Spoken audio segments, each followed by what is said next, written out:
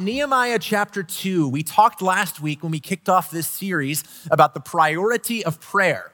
That before he could pursue this mission that the Lord had given him, he needed to pray. And we saw this great prayer that Nehemiah offered to the Lord. And this week, I've entitled the sermon, When Vision Becomes Reality. Because he's been given this vision and he's prayed, and the time has now finally come for it to come to reality. You know, this week, we're going to talk about what it feels like and that moment when something that you've been hoping for and praying for and longing for finally comes to fruition. It finally comes to a reality. We're going to talk about that theme of waiting this morning that we just sang about in that beautiful song. Maybe you know what it feels like to pray for something for a long time and finally see it come to fruition. For whatever it might be in your life. It might have been when your kids were born. You know that feeling of you've waited and you've waited and you've waited and you've gone through 9 months of pregnancy and finally the joyous occasion when this child comes into the world. Let me tell you about something like that in my life right now. I'm going to Los Portales after this. Not necessarily an invitation. I don't know if they have that much seating, but we're going, and I've just been thinking all day about that moment when the sizzling plate comes out, that skillet, and the chicken fajitas on there, like this, and it's just this incredible thing, and you take that first bite of chicken fajitas, and you're just, man, this is what food was meant to taste like. And, that moment of anticipation, maybe you have something even better that you're hoping for this morning, but here's the deal. Nehemiah had been praying and waiting and longing for months, and he finally has this opportunity to talk to the king, and he finally has an opportunity for this vision to come to pass. This is when vision becomes reality. So here's the goal this morning. I want to spend the first half of this sermon simply walking through this chapter. We're going to go through the whole chapter of Nehemiah 2. So we're just going to walk through it, tell the story, see what happened, and then we're going to spend the second half of the sermon, and I want to show you 4 things that this passage shows us about the way that God works in our lives. Because here's the main point. I believe that this passage shows us that we should boldly and wisely pursue our mission of developing authentic followers of Jesus Christ. We see in Nehemiah an example of pursuing the calling that God had given him with both wisdom and boldness. And I believe that we should emulate both of those in our lives. And so without further ado, let's go ahead and jump in. Nehemiah chapter 2, we'll start in verse 1. Word of God says, "In the month of Nisan, in the 20th year of King Artaxerxes, when wine was before him, I took up the wine and gave it to the king. Now I had not been sad in his presence. And the king said to me, 'Why is your face sad, seeing you are not sick? This is nothing but sadness of heart.' Then I was very much afraid. I said to the king, 'Let the king live forever. Why should not my face be sad when the city of my father's graves lies in ruins and its gates have been destroyed by fire?' Then the king said to me, 'What are you requesting?' So I prayed to the God of heaven, and I said to the king, 'If it pleases the king, and if your servant has found favor in your sight, that you may send me to Judah, to the city of my father's graves, that I may rebuild it.' And the king said to me, the queen sitting behind him, 'How long will you be gone? And when will you return?' So it pleased the king to send me when I had given him a time. And I said to the king, 'If it pleases the king, let letters be given me to the governors of the province beyond the river, that they may let me pass through until I come to Judah, and a letter to Asaph, the keeper of the king's forest, that he may give me timber to make beams for the gate of the fortress of the temple and the wall of the city and for the house that I shall occupy.' And the king granted me what I asked, for the good hand of my God was upon me." And so, Father, we ask that your good hand would be upon us this morning as we study your word. We ask that your Holy Spirit would open up our minds and hearts to learn what you would have us learn this morning, that we might become more like our Savior, Jesus Christ. For it's in his name we pray. Amen. All right, let's jump in. Verse 1, in the month of Nisan, not the car, the month. So the month of Nisan in the ancient calendar would have been like March, April for us. Whereas if you look back at verse 1:1, it happened in the month of Chislev that he got the news. That would have been like our December, okay? So it's been 4 months since he got the news about the city being in ruins. I gather from this text that Nehemiah was probably at some sort of banquet or party that King Artaxerxes was having. And he says when wine was before him, Nehemiah was smart enough to know when the best time to ask for something is. When wine was before the king, he comes to him, and the king notices that he's sad. So he looks at him and he's like, why are you so sad? You're not sick. What's going on, Nehemiah? And the text says that Nehemiah was very much afraid. That's an understatement. In the Hebrew, there are two intensives before the word afraid. You could translate this literally. He was exceedingly, abundantly afraid. Nehemiah is not just slightly timid or shy. Guys, he's terrified. Why? I mean, there's a couple of different possibilities, but I think at the end of the day, he's terrified because he knows the consequences of what he's about to do. We saw last week from Ezra chapter 4, this is the same king who had decreed that Jerusalem was not to be rebuilt and was biased against Jerusalem. He knows that the laws of the Medes and the Persians were inviolable. So he knew what the consequences could be for him asking the king to change his decree. So let's look at Nehemiah's response. He says, let the king live forever. Why should my face not be sad when the city, the place of my father's graves, lies in ruins and its gates have been destroyed by fire? Nehemiah is a good politician. He's very tactful. He's very wise in the way that he speaks to the king. First of all, he doesn't mention Jerusalem. He knows it's a sore spot. What he does is he speaks to pull on his heartstrings and elicit his sympathy. You see, in Persian culture, there was a lot of respect for graves and for tombs. And so notice what he says. The city of my father's graves lies in ruins. So he goes to the king and he says this. The king, I think, kind of sees through this. So he goes, okay, what do you want? He says, what are you requesting? And I love this. It then just says in passing, Nehemiah prays to the God of heaven. You ever done that? Like mid-conversation with someone? You're in the middle of a conversation, someone's talking to you, and you're looking at them, you're smiling, you're nodding, they think you're listening, but really in your head, you're like, Lord, help me. You're praying, God, give me the words, give me the wisdom. Let me know what I can say here that I can glorify you. That's what he's doing. He's praying without ceasing. And so what's his request? He asks to be sent back to Jerusalem to rebuild the city, and he gave him a time frame and all of that. And the king grants his request, the text tells him. He says he can go back. But Nehemiah, I already mentioned he's a good politician. Here's another example of that. He gets the king to say yes before he asks for the stuff. He kind of gets a blank check. He says, all right, I'm going to go. And then he gives him his grocery list in verses 7 and 8. He said, if it pleases the king, let letters be given me to the governors of the province beyond the river, that they may let me pass through until I come to Judah, and a letter to Asaph, the keeper of the king's forest, that he may give me timber to make beams for the gates of the fortress of the temple, for the wall of the city, and for the house that I shall occupy. Guys, this encounter was not random. This was pre-planned, I'm convinced, because he came to the king knowing exactly what he needed. I need letters to these governors so that I can pass through their territory. I need such and such number of beams. These are the places I'm going to build. I think Nehemiah had this whole thing planned out, and he comes to the king with this request because he knows what he needs. I was wondering whether I should say this or not, but I couldn't resist because I'm me. So notice where the supplies are coming from. He said, give me a letter to Asaph, the keeper of the king's forest. So who's paying for this building project? The king. He kind of slips that in at the end. It's almost as if Nehemiah is going to go back to Jerusalem, and what's he going to tell the Israelites? We're going to build a wall, and Persia's going to pay for it. But here's the deal. Why was Nehemiah successful? At the end of the day, was he successful because of his tact, because of his negotiating ability, because he knew how to kind of manipulate the king? No. He tells us why in verse 8. The king granted me what I asked. Why? For the good hand of my God was upon me. He recognized the hand of God in his life. He's saying it is God's blessing. It is God's favor that brought him to this point. That's why he was successful. So let's keep going in this chapter in verse 9.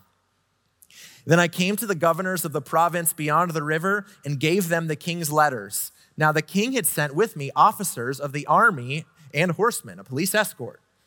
But when Sanballat the Horonite and Tobiah the Ammonite servant heard this, it displeased them greatly that someone had come to seek the welfare of the people of Israel. So Nehemiah shows up, he's got an army with him, he gives them his letters, and he encounters two guys, Sanballat the Horonite and Tobiah the Ammonite, and you're gonna hear a lot more from these guys throughout the course of this book. In fact, in a couple of weeks, we're gonna do a whole sermon that's kind of focused on the opposition that Nehemiah faced. They were greatly displeased that Nehemiah had come, and on a surface level, they were just jealous. They didn't want to rival for their influence in the region, but I think there's something even deeper and more theological than that. Tobiah was an Ammonite.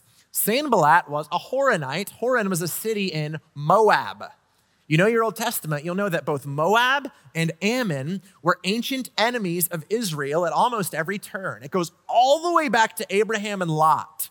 You can read about kind of the disturbing origin story of Moab and Ammon in Genesis chapter 19. But from that point forward, from the Exodus out of Egypt onward, Moab and Ammon were constantly a thorn in Israel's side. They were an enemy, and here they are even again. So let's keep rolling in verse 11. So I went to Jerusalem and was there 3 days. Then I arose at the night and found a few men with me. I had a few men with me. And I told no one what my God had put into heart to do for Jerusalem. There was no animal with me but the one on which I rode. I went out by night by the valley gate to the dragon spring and to the dung gate. And I inspected the walls of Jerusalem that were broken down and its gates that had been destroyed by fire. Then I went out to the fountain gate and to the king's pool, but there was no room for the animal that was under me to pass. Then I went up in the night by the valley and inspected the wall, and I turned back and entered by the valley gate, and so returned. And the officials did not know where I had gone or what I was doing, and I had not yet told the Jews, the priests, the nobles, the officials, and the rest who were to do the work. Nehemiah makes it back to Jerusalem. This is a 1,500-mile journey. And before he rallies the people to the mission, he spends 3 days by night, so that no one will know what he's doing, inspecting Jerusalem. He goes around and he surveys the gates and he surveys the walls to make a plan for what's needed. You know, Nehemiah is often known for, and rightly so, a great example of leadership.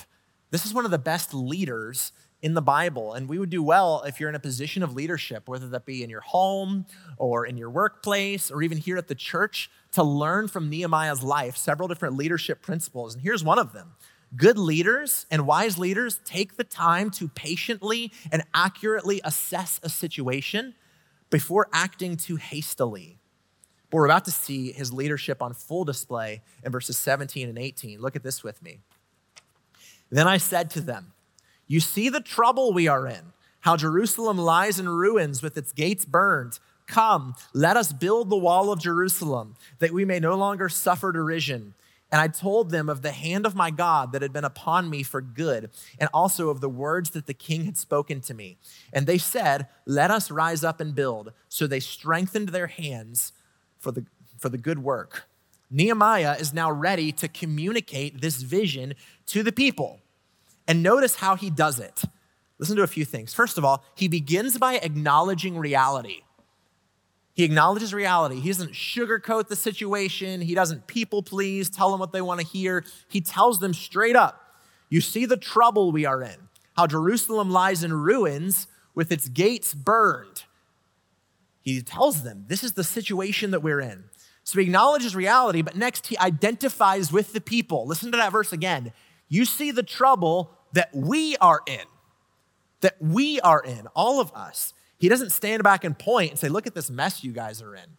Even though he's lived in Persia his whole life and has this influential position in the Persian government, he is identifying with the suffering of his people. Next, he motivates the people to action. He says, "Come, let us build the wall of Jerusalem, that we may no longer suffer derision." He motivates them to action, giving them a mission and a purpose. And then finally, Nehemiah turns into a preacher. He encourages them in the Lord. He says, "And I told them of the hand of my God that had been upon me for good."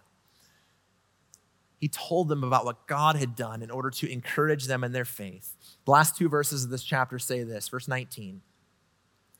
But when Sanballat the Horonite and Tobiah the Ammonite servant and Geshem the Arab heard of it, they jeered at us and despised us and said, "What is this thing that you are doing? Are you rebelling against the king?" Then I replied to them, "The God of heaven will make us prosper, and we his servants will arise and build. But you have no portion or right or claim in Jerusalem." They get back, and they're starting to build, and they're being harassed by the regional governors who are jealous of their position and their favor with the king. They even accuse them of rebellion. Are you rebelling against the king? Ironically enough, they're doing what the king had told them to do. And they accuse them of rebellion.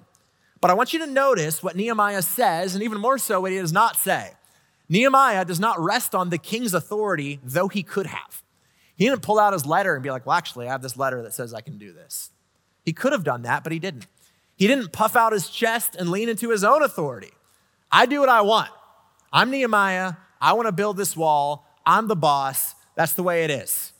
He could have pulled the Ron Swanson move when he pulled out the permit, when they asked him for a permit, and it says, "I do what I want." That's not what he does. Instead, he leans on God's authority. He said, "I'm here because this is what God has called me to do."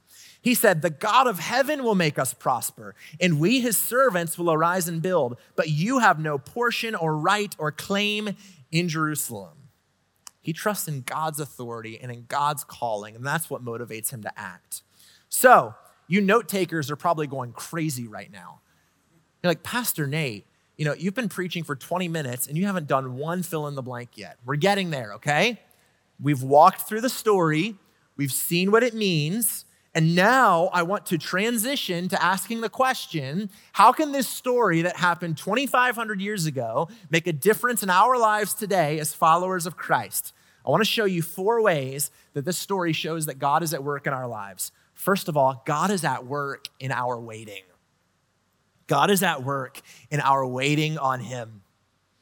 As I've already mentioned, and I want to emphasize this because I think it's really significant, 4 months passed from Nehemiah's receiving the bad news about Jerusalem that broke his heart and caused him to mourn and fast, and then this conversation with the king. That should not be quickly overlooked. I don't think it is an overstatement to say that maybe the book of Nehemiah doesn't happen without those 4 months. What do you mean, Pastor Nate? Here's what I mean. God uses seasons of waiting in our lives to work in circumstances that we can't see, and more importantly, to work in us, to strengthen our faith, to teach us to rely on him, to teach us to depend on him. We don't know what God was up to in the background in those 4 months that the book doesn't tell us about. Is it possible that he was softening the king's heart and Nehemiah didn't even know it? After all, doesn't Proverbs 21:1 say, "The king's heart is a stream of water in the hand of the Lord, and he turns it wherever he will"? Is it possible that the Lord was using these 4 months to deepen Nehemiah's faith? Is it possible that without those 4 months of prayer and mourning and fasting, that he would not have been spiritually prepared to lead this people on this mission? Ultimately, we don't know because the text doesn't tell us. This is Pastor Nate guessing. But here's what I do know, and this is what I want to emphasize this morning. God is at work in the seasons of waiting in our lives. And when you are waiting on the Lord, you are not waiting on God to start working in your life. He's already working. He's working in the season of waiting in your life, even if you can't see it. The people of God have always been a people of waiting. If you look for it, you will find this theme all over the place in the Bible. Abraham waited for the son of promise for decades before Isaac was born. Joseph waited in slavery and then in prison for God to raise him up. The people of Israel waited for 400 years in bondage in Egypt. Moses waited for 40 years as a shepherd before God raised him up to deliver Israel. David, after he had been anointed king, had to wait for years running around hiding in the wilderness before he actually became king. The people of Israel waited in exile in Babylon for 70 years for God to bring them home. Are we waiting as a church today? We've been waiting for 2,000 years and counting for Jesus to come back. And in all of this, God has been working. He is working in the seasons of waiting in our lives. I was so delighted when I saw we sang that song written from Psalm 130, one of my favorites. I love Psalm 130. This is what it says in verses 5 and 6. I wait for the Lord, my soul waits, and in his word I hope. My soul waits for the Lord more than watchmen for the morning. More than watchmen for the morning. When he says watchmen for the morning, any of y'all work night shift? You wait for the morning, right? So that you're off and you can go and you can get some sleep. More than we even wait for that moment, he says, I wait for the Lord. Let me encourage you that waiting on the Lord is always purposeful. Warren Wiersbe put it this way. He said, when you wait on the Lord in prayer, you are not wasting your time. You are investing it. God is preparing both you and your circumstances so that his purposes will be accomplished. So let me ask you, what is it that you're waiting for this morning? What is it that makes you think, God, why are you taking so long to answer this prayer? Maybe for some of you, it's work-related. There's a job you've been praying for, a promotion you've been praying for. You're like, God, what's taking so long? Maybe you're single and you're longing that God would bring you a relationship or a spouse, and you're like, Lord, what's taking so long? Maybe your desire is to have a child, and you're waiting on the Lord, and you're praying for that, and he's not brought that to pass. Maybe it's a desire for healing, whether it be physical healing or some sort of mental health struggle. Maybe like the Apostle Paul, there is a thorn in the flesh from Satan to buffet you. Maybe it's a temptation or a trial or a sin in your life that you're wrestling with, and you're waiting on the Lord to take that temptation away. In all of these situations and in many more, let me encourage you that God is working in the waiting. You're not waiting on God to start working. He is already working. And even if you can't see it, he is using this season to conform you to the image of his son. So what do we do while we wait? We trust, we pray, and we get to work. We trust that God's purposes are always good. We pray and we seek him and we follow his will. But next, God is at work in our courage to act. God is at work in our courage to act. When the time had finally come, these 4 months are up, and he's standing before the king, he had to have the courage to act. And as we saw in the text, Nehemiah was terrified. He was absolutely terrified, exceedingly abundantly afraid. Let me ask you this. Have you ever been so afraid that you felt like you couldn't speak? Ever, you have to say something. You know the moment of truth has come, and you feel this tightness in your chest. You feel your throat closing up, and you feel like it takes all of your willpower and all of your strength just to force the words out. I've been there. Maybe that's how Nehemiah was in this moment. I like to imagine that. Before the king, it took every ounce of willpower in him just to make the words come out. Maybe he spoke with a trembling voice and a pounding heart. Let me ask you a question. Does that fear make Nehemiah a coward? Just the opposite. I believe this was the most courageous moment of his life. And here's why. Courage is not about the complete absence of fear. Courage is about the faith to trust God and to do what he has called us to do regardless of how we feel. He's saying, Lord, I am terrified in this moment, but I trust you. And I'm going to open my mouth and I'm going to do what you have called me to do. We have to remember in these moments where God has called us to do something and we're wrestling with fear, that the Lord is the one who gives us the strength in that moment to do what he's called us to do. As he says in 2 Timothy 1:7, God gave us a spirit not of fear, but of power and love and self-control. The Holy Spirit inside of us gives us this power and this love and this self-control to do what God has called us to do. Let me ask you, is there something that the Lord is calling you to do and you're letting fear hold you back today? Is there a step of obedience that God is calling you to take that brings fear to your mind and heart when you think about it? If you can't think of one, I have one for you. How's that Reach 3 card coming from last week? You guys remember that? We wrote the names of 3 people that we want to share the gospel with. Nothing will bring that feeling to our hearts and minds quicker for Christians than evangelism. It's fearful, it's embarrassing, it's awkward sometimes to have that conversation about Christ. That's just one example of many. There could be many things that God is calling you to do and you're afraid. Let me encourage you. In those moments, pray and ask the Lord for strength, and then step out of the boat.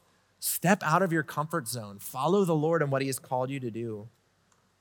The next way that God is at work is in our preparation for the mission. In our preparation for the mission. This will come as something that's really refreshing to my type A, control freak, planning types. I believe that God works in our preparation. I think we often assume that when God works, it always has to be spontaneous. But I think that Nehemiah was well planned out, well prepared, and God honored that. God's at work in the preparation, in the details. Think about it. He knew before he even talked to the king, everything he needed, from the letters to the governors, to all the supplies that he needed, to the number of places that he was going to build. When he gets to Jerusalem, he spends 3 days gathering intel on a scouting mission, going around and looking and assessing the situation. There is a place in our lives for careful preparation and planning as followers of Christ. As it says in Proverbs 21:5, the plans of the diligent lead surely to abundance, but everyone who is hasty comes only to poverty. There is wisdom in planning. Now, to be sure, God is sovereign, and at the end of the day, his will is what will come to pass. To give you another proverb, 16:9, the heart of man plans his way, but the Lord establishes his steps. We plan carefully, yet God is sovereign. Both are true. Why does this matter for us as followers of Christ and the mission that God has given us? Well, think about the old adage. It says failing to plan is planning to fail. It's a reality in our lives. If we don't plan for something, we don't prepare ahead of time, it's either not going to get done or it's not going to get done well. That's true in a lot of areas in our life, and it is absolutely true in our spiritual lives. If we are not intentional and prepared about our walk with the Lord, it's just not going to happen. Trying to grow spiritually without this plan is like building a house without a blueprint. It's like starting a diet without a plan. If we're not intentional about spending time with the Lord daily, if we're not intentional about being a part of a local church, it's not going to just happen. It's something we have to be intentional about. At Coastal, we have developed a carefully thought through plan and strategy to develop authentic followers of Jesus Christ, right? We connect to God in corporate worship. We grow in small groups. We serve together in a ministry and a mission, and we multiply by making disciples for the advancement of the gospel. Are you a part of that plan? I want to leave you with one more point this morning, and that's our persistence amid opposition. The last thing we see is that God is at work in our persistence, our refusal to quit, even when opposition comes. We were introduced to Sanballat and Tobiah this week. We're going to learn more about them in the weeks to come. But for now, I just want to note that as followers of Christ, you and I can and should expect opposition. There are enemies to our faith. The Bible teaches us that there are 3 enemies to our faith. The first is called the world. The world. The world is the system of unbelief that pervades unbelieving humanity. The world are the lies, the worldview of our culture that makes sin look normal and righteousness look strange. That's the world. The next enemy is the flesh. This is the internal enemy that we have, our sin nature that causes us to desire the things that God has said are sinful and not to desire the things that God has called us to. The last enemy is the evil one, or Satan. How him and his demons are the ones who attack us and try to keep us from this mission that God has given us. As it says, we do not wrestle against flesh and blood. I want you to notice this. I looked at commentaries and sermons on this text, and far too often we preach this text and we say things like, who are the Tobiahs and Sanballats in your life? And what we mean by that are people. Let me tell you something. People are never the enemy. People are the mission. People are not the enemy. People are the mission. The opposition that we face as followers of Christ are the world, the flesh, and the devil that try to keep us from accomplishing this mission that the Lord has given us. We can and we should expect that. So what do? We follow Nehemiah's example, and we don't let it become a distraction. We don't let it cause division. We don't let it intimidate us into quitting, but we continue moving forward because God is the one who has called us to do this. God is the one who has authorized our mission. So as we close, I want to leave you with one takeaway. I know there's two on your bulletin, but we're already running a little low on time. So you got to listen to the first sermon for like the unabridged version. Listen, that second takeaway, and with this I'll invite up the worship and prayer teams. I want to ask you this question. Are you a part of the mission that God has given to us? Are you a part of the mission that God has given to us? Nehemiah was given this mission to go and to build Jerusalem. We have been given this mission to partner with God in building his kingdom.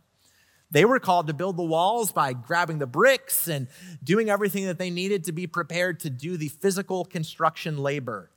You and I have been called to partner with God in building his church through proclaiming the gospel, through proclaiming that Jesus Christ is God in the flesh, that he died for our sins on the cross, that he bodily rose from the grave 3 days later, and that when we turn from our sins, when we trust in Christ, receiving him into our life, we will be saved.